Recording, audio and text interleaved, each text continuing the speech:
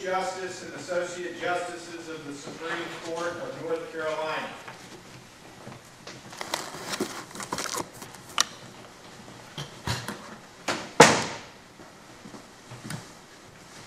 Oh yes, oh yes, oh yes. The Supreme Court of North Carolina has resumed sitting for the dispatch of business.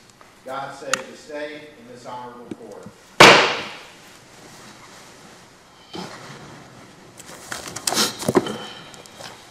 Good afternoon. By way of explanation, Justice Irvin has unfortunately potentially been exposed to COVID, hence the mask. Our last case of today is State versus Dover, and we will hear from the appellant.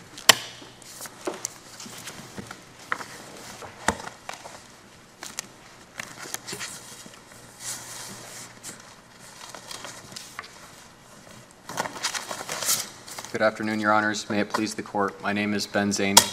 I'm an Assistant Attorney General with the North Carolina Department of Justice, and I represent the state in this matter. I request to reserve 5 minutes of my time for rebuttal. At trial, the jury found the defendant guilty of first-degree murder under both a premeditation and deliberation framework as well as a felony murder framework. The underlying felony conviction was robbery with a dangerous weapon, and the jury found the defendant guilty of that as well. The defendant appealed the trial court's denial of his motion to dismiss the charges, as well as the trial court's denial of his motion for a mistrial to the Court of Appeals. There, the Court of Appeals majority held for the defendant, and the state appealed that decision based on the dissent. I'll take those issues in turn, starting with the sufficiency of the evidence to survive a motion to dismiss. It is well established in our law that a defendant's motion to dismiss is properly denied when there is substantial evidence of each element of the offense and that the defendant is the one who committed the offenses. The court must view the evidence in the light most favorable to the state and granting the state every reasonable inference from the evidence. All of the evidence in this case, taken in the light most favorable to the state, gives rise to a reasonable inference of the defendant's guilt on the charges in this case. The Court of Appeals majority opinion noted that the state's evidence established the defendant's opportunity to commit the charged offenses. But as I argue here before you today, the evidence shows much more than that. It shows the defendant's motive. It shows the defendant had knowledge after the fact, and that the defendant concealed or tried to conceal his actions from law enforcement.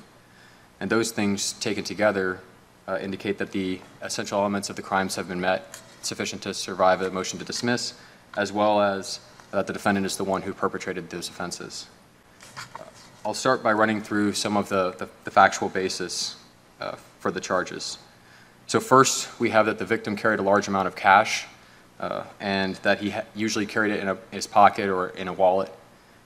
And in fact, the day that the victim was found deceased, he was supposed to meet his daughter at 7 o'clock that morning in order to provide her with money or loan her money. And the police search of the victim's residence found no money, no cash, when, as I said, the evidence indicates that he always had money, always had cash. The evidence also showed that the defendant used cocaine or struggled with a cocaine addiction, and that the defendant was frequently borrowing money from his boss, from the victim, and from others. And there was testimony at trial that the defendant was increasing the rate at which he was borrowing money in the days and months or days and weeks leading up to the murder. There's evidence that the victim told the defendant that he was cut off from borrowing money, and there's also evidence that the defendant took drastic steps to secure money. There's evidence that the defendant took car parts from his employer. He was a mechanic by trade. Took car parts from his employer and took them back to the shop and returned them and kept the money in doing so. And for that, the defendant nearly lost his job, nearly lost a source of income. There's also evidence that the defendant's power was about to be cut off for non-payment of those bills. And there's evidence that the defendant owed his boss $300 on the day that the victim was found murdered. In contrast to all of that, there's evidence that the defendant is found, that money is found in the defendant's possession based on defendant's jailhouse phone call. That money was found in a glove, nearly $3,000 cash found in a glove. The glove was in turn placed inside a McDonald's bag, which was placed inside the trash can outside of his girlfriend's mother's residence across the street from where he lived. What do you have to say about the defendant's position on that particular matter, that there was nothing to tie the defendant to that cash relative to the elements of the offense charged? Yes, Your Honor. So the cash itself is not tied to the defendant based on like marked, or not tied to the victim based on like markings on bills or any kind of DNA evidence or anything like that, Your Honor. The state acknowledges that, and it acknowledged that at the time of the motion to dismiss, I believe. But the fact remains that a reasonable inference from the location where that money was found, how it was kept, is that the defendant did not want that money discovered by others, that the defendant didn't want that money found. And there are other reasonable inferences that could be. Was there any evidence in this case that the victim was missing a substantial amount of money, and that the fact that there was this $3,000 cash found to tie that directly to the victim, or is it just the circumstantial evidence that is replete in this case? I think it's the circumstantial evidence, Your Honor. Just to summarize it briefly, it's that the victim was known to deal with large quantities of cash, and that the victim was going, at 7 o'clock that morning he was found deceased, was going to give his daughter money at 7 o'clock that morning. And when he's found deceased and the police check the residence, there's no cash whatsoever to be found. So whether it's a couple $100s or a couple $1,000s, the fact that the victim wasn't found with any cash at all, and that the defendant, who doesn't just generally lack cash but specifically lacked cash, there's also evidence, Your Honor, that the defendant had called the victim the night of the murder in an effort to borrow money from the victim. In fact, the defendant tells police that he was calling the victim that night to borrow money from the victim. And so again, we don't have just a generalized need for money on the part of this defendant. It's a specific need for money in response to his circumstances, his addiction, and that's the evidence that ties the money, in this case, to the victim. So was there any forensic or other kind of evidence that connected the defendant to the inside of the victim's residence? Not that I recall from the case, Your Honor. Not that I definitively saw. There were definitely the state conducted a variety of forensic tests, and the evidence in trial shows that, and that was offered to the jury as well as evidence of what the state did to investigate the offense. But as I recall from the evidence, Your Honor, I don't recall any specific forensic evidence leading to a connection one way or the other on that. Were there cell phone records? Yes, Your Honor. There were cell phone records, and those come into the picture in a number of ways. So first, the defendant told police that he got home at 8 or 9 o'clock that night, the night of the murder, and that he stayed home that night. That was his initial statement to police. However, the cell phone records indicated that the defendant had not done that the defendant, in fact, was out and about that night, and not only out and about, but out and about in an area of town that included the victim's residence. Additionally, the record showed that the defendant called the victim 3 times that night, as I alluded to earlier, and the defendant told police that those calls were for the purpose of getting money from the victim that night. He was calling the victim to borrow money that very evening, that very night. Not only that, but the defendant blocked his number so it wouldn't show on the victim's caller ID for several of those calls, the last 2. And then, in addition to that, when the defendant allowed police to search his phone, police found that the call logs had been deleted, that there weren't call logs stored in the defendant's phone showing those calls. There were call logs showing other more recent calls, but not call logs from before basically the police's interaction with the defendant. But again, a reasonable inference from that is that the phone is capable of storing those call logs, but those call logs aren't there because the defendant didn't want them to be there. And so that speaks to, again, not just the defendant's motive, as I've talked about before, but also that he was attempting to conceal his actions from law enforcement at the time. But the cell phone pings were in the same area, not only as the victim's residence, but also Terry's Auto Sales, where the defendant was known to spend major quantities of his time. Is that right? The You're right, Your Honor, in that the cell phone pings, the location wasn't specific to the victim's residence, and it did include the part of town that also included the shop that they both worked at. Yes, Your Honor.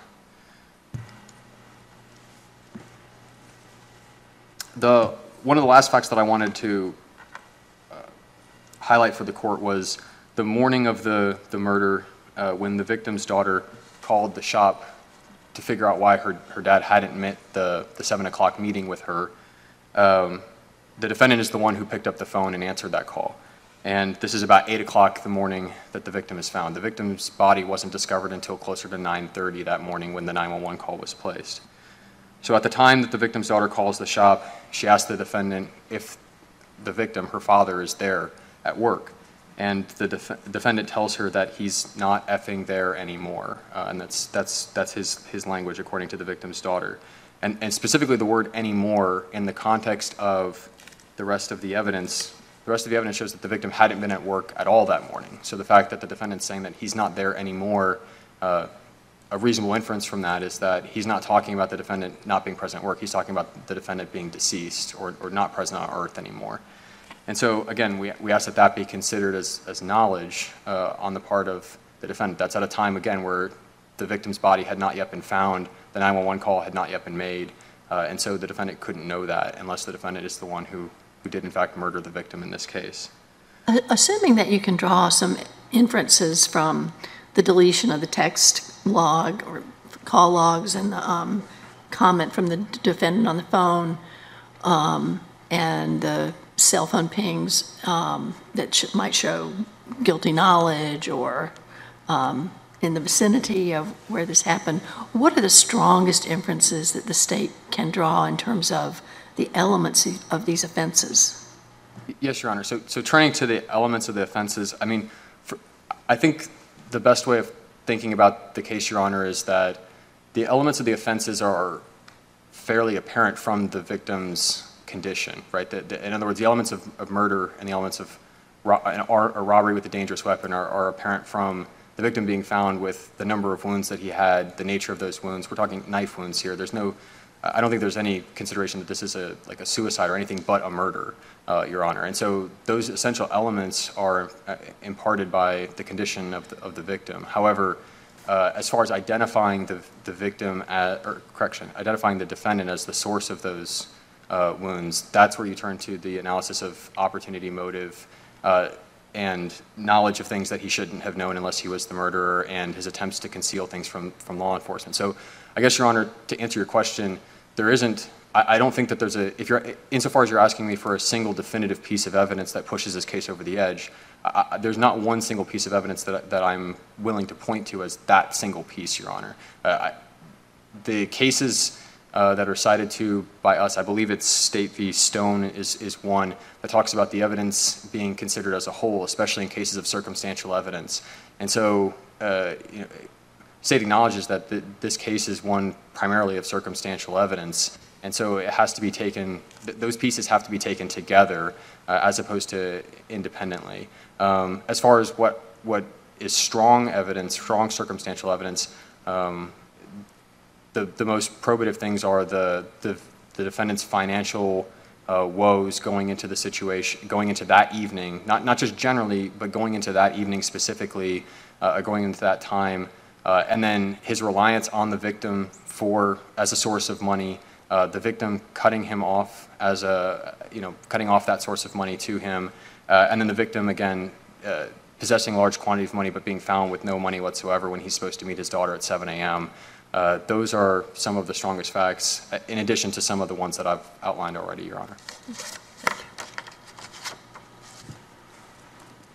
So I'll turn to the second issue, unless the court had any additional issues on the first part with sufficiency of the evidence. The second issue being the defendant's motion for mistrial.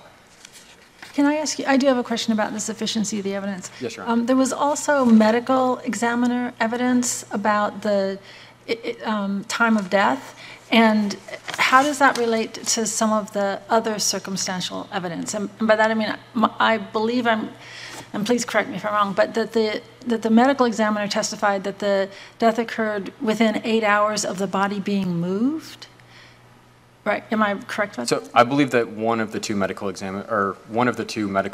testified as to that. I can't recall whether that was the states or the defendants, but yes, Your Honor, a medical expert did testify as to that. Well, so from your perspective, in taking the evidence in the light most favorable to the state, what is the medical examiner's evidence, and how does it relate to some of the other circumstantial evidence? Yes, Your Honor. So I believe both medical examiners testified that the injuries received by the victim in this case would not have killed the victim quickly, unfortunately.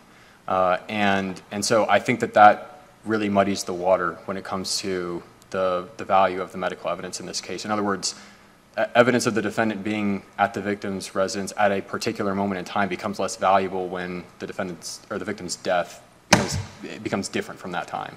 And so I guess what I would say, Your Honor, is that 8 hours, in other words, the defendant being there at a certain time that night, when he stabbed the victim dying later on that night was consistent with the medical testimony in light most favorable to the state. And so the timeline is muddled based on that, Your Honor. And I think that's the only way I can address that question based on the evidence in the record. So I'll move to the second issue, which is the motion for a mistrial. In the prosecutor's closing statement, and this was the final closing statement in this evidence. The prosecutor waived initial closing, the defendant participated in his closing, and then the prosecutor took up the final closing. In that final closing, the defendant objected to a statement by the prosecutor, and the trial court sustained the objection. And the defendant did not ask for a curative instruction. The prosecutor then rephrased the assertion that he had made and repeated it, and the defendant did not object to that rephrased and repeated assertion. Shortly after that, the trial court instructed the jury on the presumption of innocence when it instructed the jury generally on the presumption of innocence and the state's burden to prove the case. I just wanted to touch primarily on much was made in the briefs about different legal arguments made here, but I want to touch primarily on the context in which the prosecutor's statement was made in closing. The prosecutor, shortly before the objection, was talking about the defendant's and his efforts to explain things to police, and that every time the defendant was telling something to police, the police would check up on it and find that it wasn't the case, that it wasn't true. And in fact, he said, the problem is that every time they went to check on something the defendant had told them, it was a lie, and everyone else was telling the truth. Everything checked out, but nothing he had to say checked out, and he's telling you a ridiculous thing. That's what the prosecutor said right before saying what the defense objected to in this closing argument. And so in that context, the prosecutor is talking about whether or not the defendant's statements to police had been verified by police. One of the things that the police had talked to the defendant about was where his money had come from. They witnessed him with money on the day that they were interviewing him, and they asked him about where he got the money. And his explanation was that he had gotten it from a particular customer who had just paid him that morning. And in fact, when police ran that down, or as evidence at trial later showed, that customer had paid the defendant several days prior, during which time the defendant had testified about spending money on various other things. And so that's the context of the prosecutor's statement here when it's being evaluated in terms of, I know defendant will argue that, has argued in the brief that there's a prejudicial effect from the prosecutor's statement, but the prosecutor's statement was more geared towards qualifying the evidence rather than a statement about burdens or burden shifting or anything to that effect. Additionally, I want to touch on some of the cases that the defendant citing in that part of their brief as distinguishable. The defendant cites to Maynor and Garner for the proposition that a trial court must give an immediate curative instruction, and that is the only way to solve any kind of error in a prosecutor's closing statement. But if you look at those cases themselves, there are instances where the prosecutor makes an objectionable statement, the objection is sustained without a curative instruction, and then later on the prosecutor makes another objectionable statement. It's only at that point that a curative instruction is given. At that point, the curative instruction is no longer immediate as to the first objection, but nonetheless, this court determined that those other objections were not, those other objectionable statements were not prejudicial to the point of requiring a mistrial. And so that we asked the court examine those cases cited carefully, in addition to the case that we cited, which is Peterson, showing a case where this court found that the trial court's curative instruction did not in fact cure the error in the case, but then went on to rule that the error wasn't prejudicial enough to require reversal or a new trial. So that's what I had on both of those issues. I don't know if the court has any other questions for me at this time. Otherwise, I will save the remaining of my time in rebuttal. Thank you. Thank you, counsel. We'll hear from the appellee. May it please the court, my name is Marilyn Ozer. I'm here for a change for the appellee, David Dover. And I would like to start out with the other view of the evidence. The state had no direct evidence. In response to some of the questions, there was blood, swabs of blood taken from Mr. Davis's house, where there was a lot of blood around from the floors, from Mr. Davis, from the door. None of that blood came from Mr. Dover. They then went to Mr. Dover's house and were excited, I think, because they walked up on his porch and they saw blood on the porch. Then they went in the house and they found blood on Mr. Dover's blue jeans. So they thought they had their man, and I think at that point the investigation basically stops. But unfortunately, as far as looking for a different suspect, unfortunately for the state, when they sent these blood swabs to the labs, no match. Nothing from Mr. Davis's trailer was a match for Mr. Dover, including they went under his fingernails because they assumed that he had grabbed at whoever was assaulting him. That was not a match for Mr. Davis. Then they did Mr. Davis's, Mr. Dover's, I'm sorry, they both start with D, so I'm confusing them. Mr. Dover's blue jeans, they checked in his truck. They pulled up the swabs of blood from his porch. All of that blood was a match for Mr. Dover. And what he explained was he's a car mechanic. He gets cut, he bleeds. And that's what the SBI reports showed. All of the blood in Mr. Dover's house was a match for Mr. Dover. They hoped that when they found this money, which was in a glove inside a McDonald's bag, I think it was also inside something else. There's a piece of paper in there. They were hoping that they would find a match for Mr. Davis' DNA there. They did not. The SBI lab could not find any match, DNA match on the money or the notes and the glove that had rubbed against that was a match for Mr. Davis. So the DNA evidence and the blood was a complete washout. There was also, of course, no direct evidence of a witness. There was no confession. He talked to the police for a long time, and he denied consistently that he had done any of it. The evidence that they did have for time of death, there were 2 forensic medical examiners. One of them was the pathologist who did the autopsy of Mr. Davis. The other one was Dr. Thomas Owens, who is a well-known chief medical examiner out of Charlotte, works for the state. He was testifying for the defendant that day. And it was Dr. Owens that explained lividity, that a body, that the blood in your body, I hate discussing this, settles after 8 hours. And before the 8 hours, if you move the body, the blood's going to move. And you can see that in the autopsy photos, whether the blood has moved or not. And in this case, it had not moved at 12:30 when they finally moved the body. So according to Dr. Owens, death could not have occurred before 4 a.m. And going to the point of, well, maybe it's messed up because he didn't die right away, Dr. Owens was asked, how long could a 79-year-old man have lived after losing that much blood? And what he says on page 1008 is it could have been as long as 30 minutes, that's the outside, could have been as short as 5 to 10 minutes. So we're not talking hours.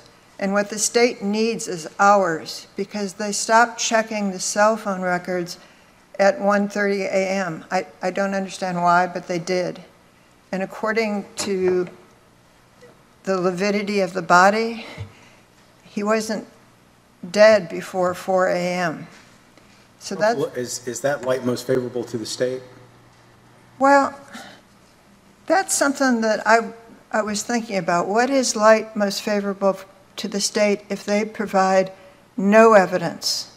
The state didn't ask their pathologist what was the time of death. And when they were cross-examining Dr. Owens, which would have been the perfect time for the state to find out about this lividity, was it valid? What were the parameters? They didn't ask one question about lividity. What they asked on the cross of Dr. Owens was about the blood puddles that had been tracked from the living room where Mr. Davis was supposedly stabbed to his bedroom. And that's the only question. So in that case, I'm not sure what evidence in the light most favorable to the state is, because they didn't put on any evidence through their own pathologist, and when they had a chance to cross Dr. Owens, they didn't. But what is the standard for light most favorable?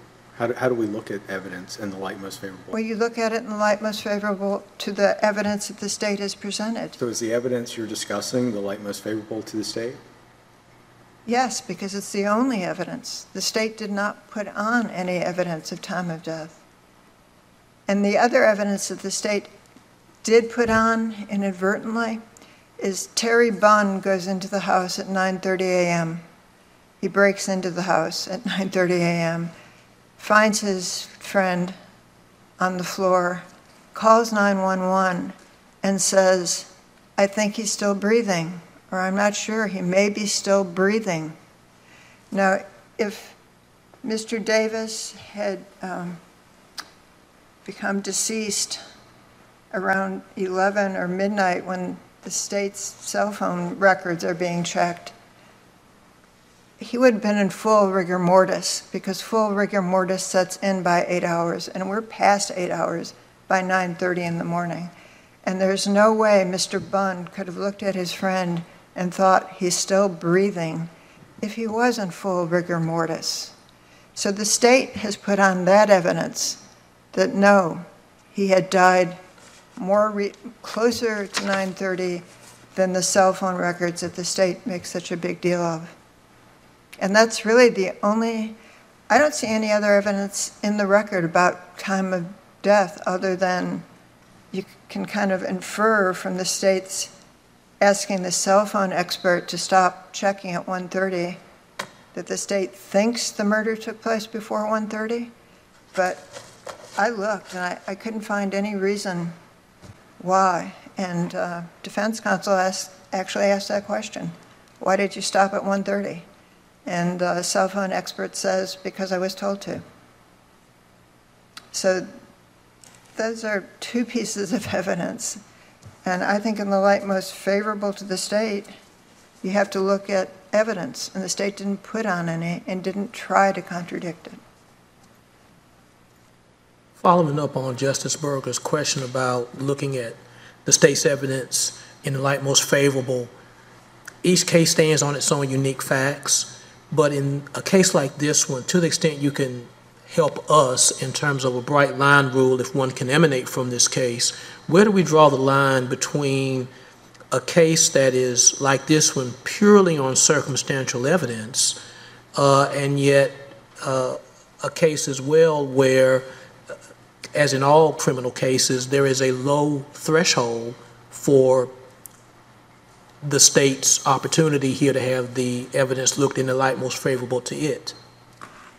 Well, if you look at this, what the state refers to as circumstantial evidence, either singly or combined, it doesn't rise to any level that's enough to have a reasonable inference of what it's supposed to show. For example, going back to the cell phone, we know Mr. Dover was in his house at one point because the cell phone shows that. The next sector includes both Terry's Auto Sales, where Mr. Dover was known to be late at night working for his own clients, the drug house, where we know he was several times that night, and Mr. Davis's home. Now, in most cases that you look at and you call it circumstantial evidence, you have the client there at the place of the murder. In this case, you have a large sector and two of the places where you know he was. So it's not a reasonable inference to say, okay, and we think he was at a third place. That's conjecture, that's suspicion, that's not a reasonable inference. So to get to that bright line you want, you have to get to a reasonable inference. You have to be above suspicion and conjecture. Another thing the state points out, I don't think in the reply brief, is that they think it was the defendant because there was no evidence that the house was broken into. Now, that's contradicted by the state's own evidence, because Terry Bunn, who arrives there in the morning, knocks on the door, it's locked, he looks around, finds a piece of metal, uses that piece of metal to try to pry the door open, and that didn't work, so he keeps looking around, finds a screwdriver, and opens the door with a screwdriver. So that leads you to two conclusions. Either they didn't do a very good investigation because they've got their own witness saying he broke in, or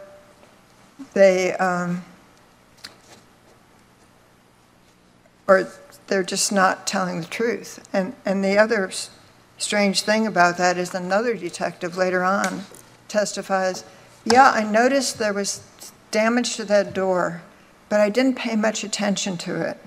I think that's page 780, I can check it. So one of their own detectives says that he noticed damage, but he didn't bother investigating. And certainly, if you didn't think you already had your suspect in jail because of the blood you found at his house, you would be getting fingerprints from that door that was jimmied open. You would have tried to figure out how it was done. But they didn't do that. So that's not circumstantial evidence. It's not even a reasonable inference. It's a suspicion that it was David Dover because he knew Mr. Davis knew him and would have just opened the door and let him in.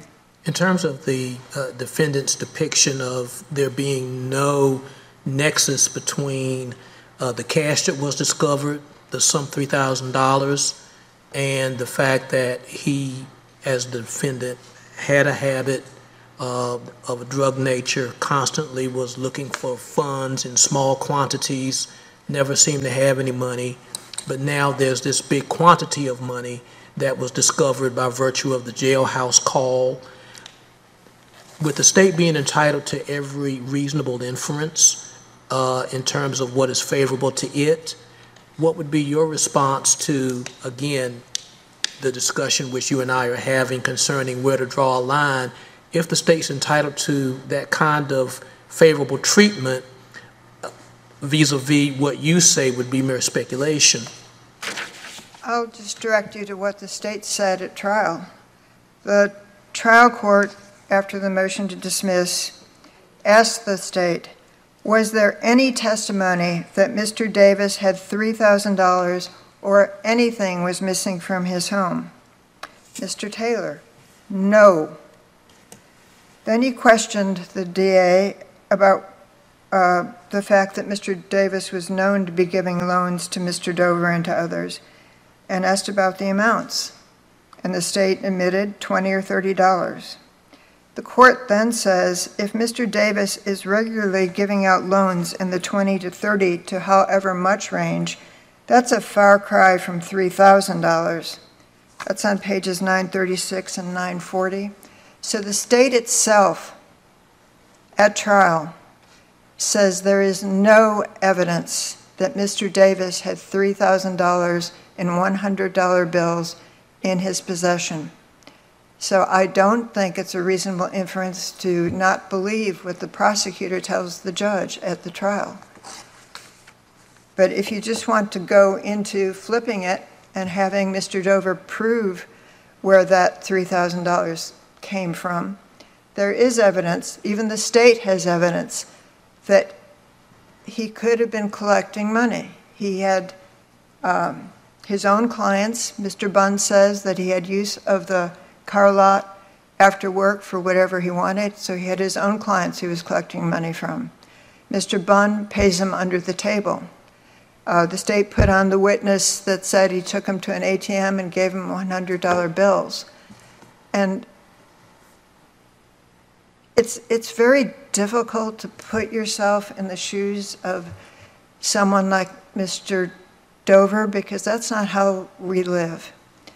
But to try to explain it, if you had a Christmas savings account or a college fund for your children, you wouldn't be taking money out of that to pay other bills.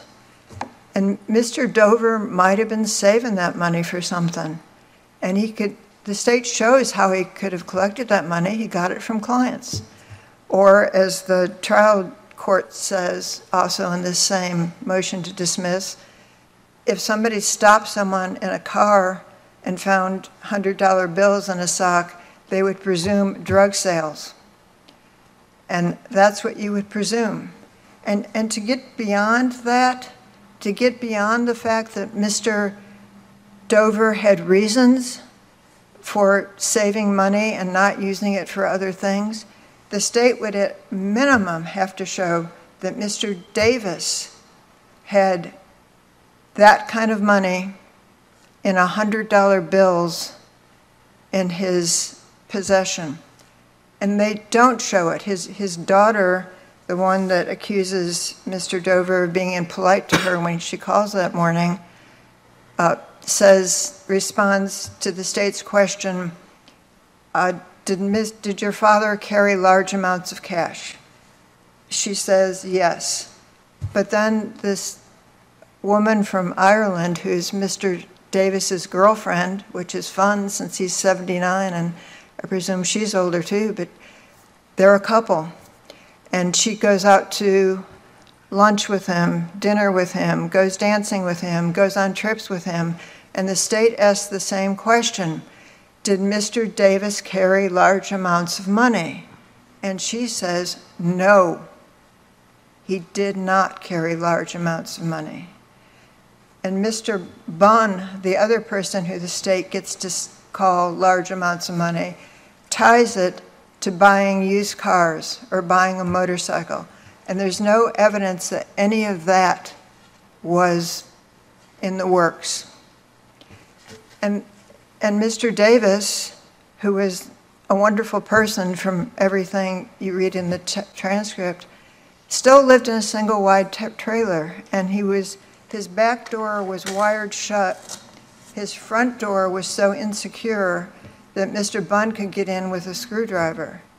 If he had $3,000 in $100 bills in his trailer, wouldn't he have used it to get a secure lock on his door? I mean, there's no evidence that this man lived that kind of lifestyle. And the state specifically asked its witnesses, did Mr. Davis carry large amounts of cash? What it should have asked was, did you know Mr. Davis to have $100 bills? Did you know him to have thousands of dollars in his possession? They don't ask that. And a large amount of cash is a very subjective phrase. I mean, to Elon Musk, I can't imagine what a large amount of cash might be. But if you're living a subsistence life, and one of his daughters says she has a seasonal job, and the other one is sitting at home, she's 58 years old, and she's expecting her father to come give her $20 or something in the morning, to that level, and I know this sounds horrible to even say something like that, but to those people, a large amount of cash isn't necessarily $3,000. It could be, $100. You could look at a wallet with lots of 20 bills and think it's a large amount of cash. In order for the state to get beyond suspicion and conjecture to what you want, a reasonable inference, a bright line, they needed to ask, did you see your father, did you see Mr. Davis with $100 bills? Did you see him with a lot of $100 bills? Because there are a lot of $100 bills and $3,000. Charlotte lived right next door to him in the trailer park. She must have been in his trailer. Nobody asked her, did you ever see your father have $100 bills stacking up to $3,000 in his trailer? So that doesn't get beyond your bright line. It's not a reasonable inference, I'm sorry. It's a guess, it's suspicion. The money, Mr. Dover has money that we all think he shouldn't have, but there's no indication that Mr. Davis ever had that money. And Mr. Dover is probably not a saint. His record shows that he had larcenies, but he didn't have violent prior convictions. There's no indication that he ever, and he's been a drug addict for a long time, that he had ever assaulted anyone in order to get money from them. The state makes a big deal out of, well, he didn't say where he was in his first interrogation with the police. Well, one thing we know about Mr. Dover is he's on probation, because he goes to the probation officer the next day. And I mean, just imagine you're on probation, the police have called you in. Is the first thing you're going to say to them, I spent my night at a drug house trying to hook up with prostitutes? And probation is revoked the minute that comes out of his mouth. So he might have been hiding things because of guilt, but what he was guilty of was doing drugs, which is a crime in North Carolina. So to expect him to say the truth about that. Well, if you're taking his concealment of his whereabouts and activities on that night in the light most favorable to the state, what is reasonable to infer? Well, That he was trying to hide something. Well, you have to also look at the other evidence. And the proprietor of the drug house with the prostitutes testifies that he was there 3 or 4 times that night. Came in the first time so covered with grease from working on a car that Mr. Holtzclaw wouldn't even let him sit on a chair. He went and got a metal chair and made him sit on that because he was so greasy and dirty, and told him he wasn't going to get a woman looking like that. Go home and wash up. So he went home and washed up and came back. And came back again a little bit later. In the morning, he comes back with his girlfriend. So in the light most favorable to the state, we know where he was part of that evening, at least 2 or 3 times. He was doing drugs. And I don't think it's a reasonable inference that he's lying about his whereabouts because he was over at Mr. Davis's trailer stabbing him, when we know where he was. He was at the drug house. And it's important to remember when you're weighing this evidence that there should have been forensic evidence. Dr. Owens testifies that when you stab someone that many times, the blood spurts out, you're going to be covered in blood. But they didn't find any blood anywhere in his truck. Sure, maybe he threw those clothes out, but he had to get from, if he were the one who did it, he would have to drive from Mr. Davis's house back to his house covered in blood. And some of that would have gotten into his Ford truck, and it didn't. They looked as hard as they could. They looked for a weapon. They found a knife in his front yard, and the detective had to admit that they examined that knife. There was no blood on it. So when you put all the evidence together that they didn't have, and that the state admits they didn't have, and even the trial court wants to flip it for Mr.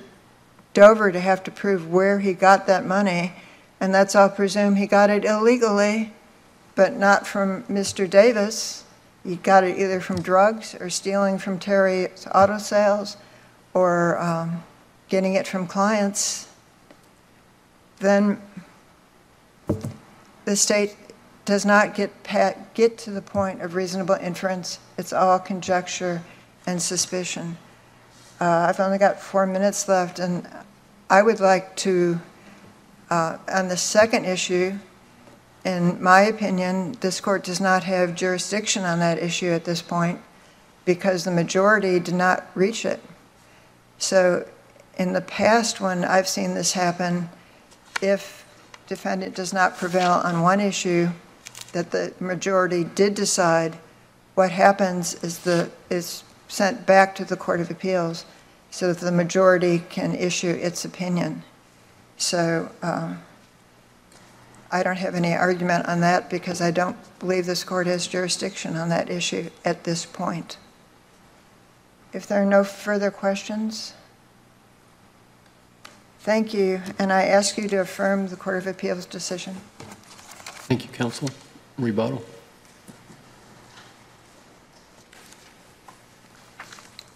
Yes, just briefly. I want to touch on a few of the things raised. First, there was a question regarding what defendant makes of certain evidence, whether it's in the light most favorable to the state. The state cites to State v. Stone, which in part says the defendant's evidence, unless favorable to the state, is not to be taken into consideration for the determination of motion to dismiss for lack of evidence. So that's what this court has said before on that issue. The defendant's evidence, unless favorable to the state, is not to be taken into consideration. And so I think that's the answer when it comes to, and of course, defendant in their brief, and I don't fault defendant for talking about the circumstances and trying to talk about how, well, maybe those circumstances mean other things other than what the state, other than what's in light most favorable to the state. That's what that's there for. But the standard is light most favorable to the state, giving the state all reasonable inferences, and under that standard, the evidence is there. I want to talk also about the talk about whether there was signs of a break-in that night at the victim's residence. So one of the things that I don't think that we highlighted enough in our brief was that the victim's daughter testified that the victim always propped a chair at the front door to help keep folks out. And so that evidence, there was no other evidence brought forth in the case that a chair was damaged or broken into. So when the state refers to evidence that the victim knew the person who killed him, in fact, may have let that person in, part of that is that there was no chair damaged or smashed or otherwise broken into, at least not that we have in the evidence going on. And so that's part of, not just the screwdriver and wiggling the door open, but also that there was no chair propped up against the door as well. And as one of the justices alluded to, the victim's back door was wired shut. That evidence is clear. In terms of the defendant's argument that there's no direct evidence of certain things in this case, again, the court can consider purely circumstantial evidence. Evidence can be direct or circumstantial or both, and that's out of Winkler at 575. Circumstantial evidence alone may survive a motion to dismiss even when the evidence does not rule out every hypothesis of innocence, and that's from State v. Stone. So again, those points that defendant are hammering here don't rise to the point that the motion to dismiss should have been granted by the trial court. Can I ask you about another case on this topic? And you cite this in your reply brief, but in State versus White, the court goes through all the things you just said, that, you know, all the evidence is taken in the light most favorable to the state, any contradictions in the evidence are resolved in the favor of the state. And it seems, I don't know if I'm pulling this out, I'm not sure if you're familiar with the facts of that case, but it does seem that it was very similar to this case and that the evidence was all circumstantial. And there the court said that, and ultimately the court in State versus White found that the circumstantial evidence was not substantial enough to survive the motion to dismiss. And yet there, the state was able to show the defendant was in the general vicinity of the home, that he had made contradictory statements during the course of the police investigation.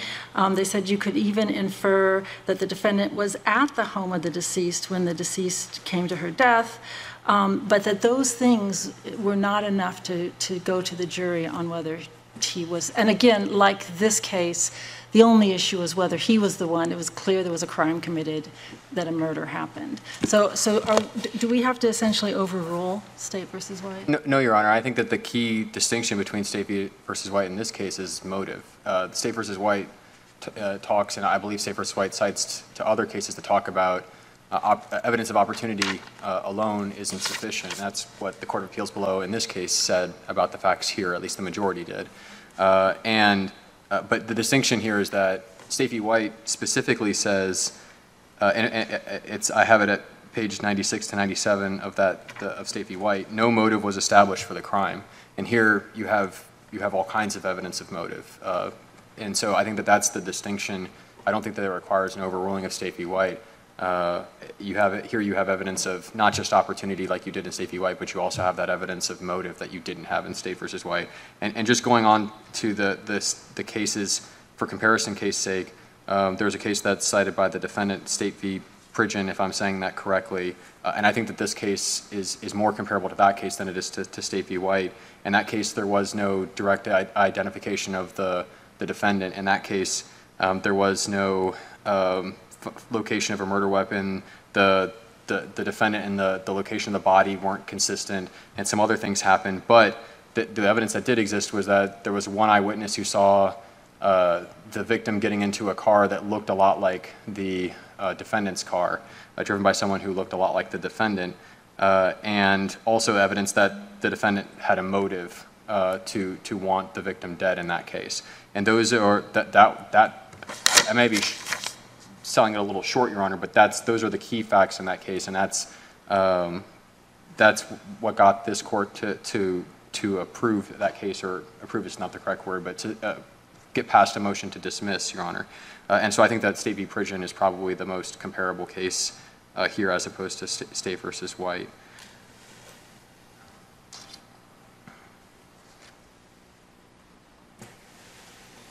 The last thing I wanted to touch about in terms of the large amounts of money and the $100 bills was simply that the evidence before the trial court and by connection before this court is that the victim was in the business of buying and selling used cars. There was a lot of testimony that he carried large amounts of cash for that purpose. And so that adds context when folks say that he had a large amount of cash. You're talking about the cash to buy and sell used cars, which I think is something that we can make reasonable inferences about, as opposed to leaving it entirely up to, as the defendant would say, conjecture. So that's the last thing that I would like to address, unless there are any other questions from the court. With that said, the state respectfully requests that the court reverse the majority decision of the Court of Appeals below. Thank you. Thank you, counsel. Thank you to both counsel.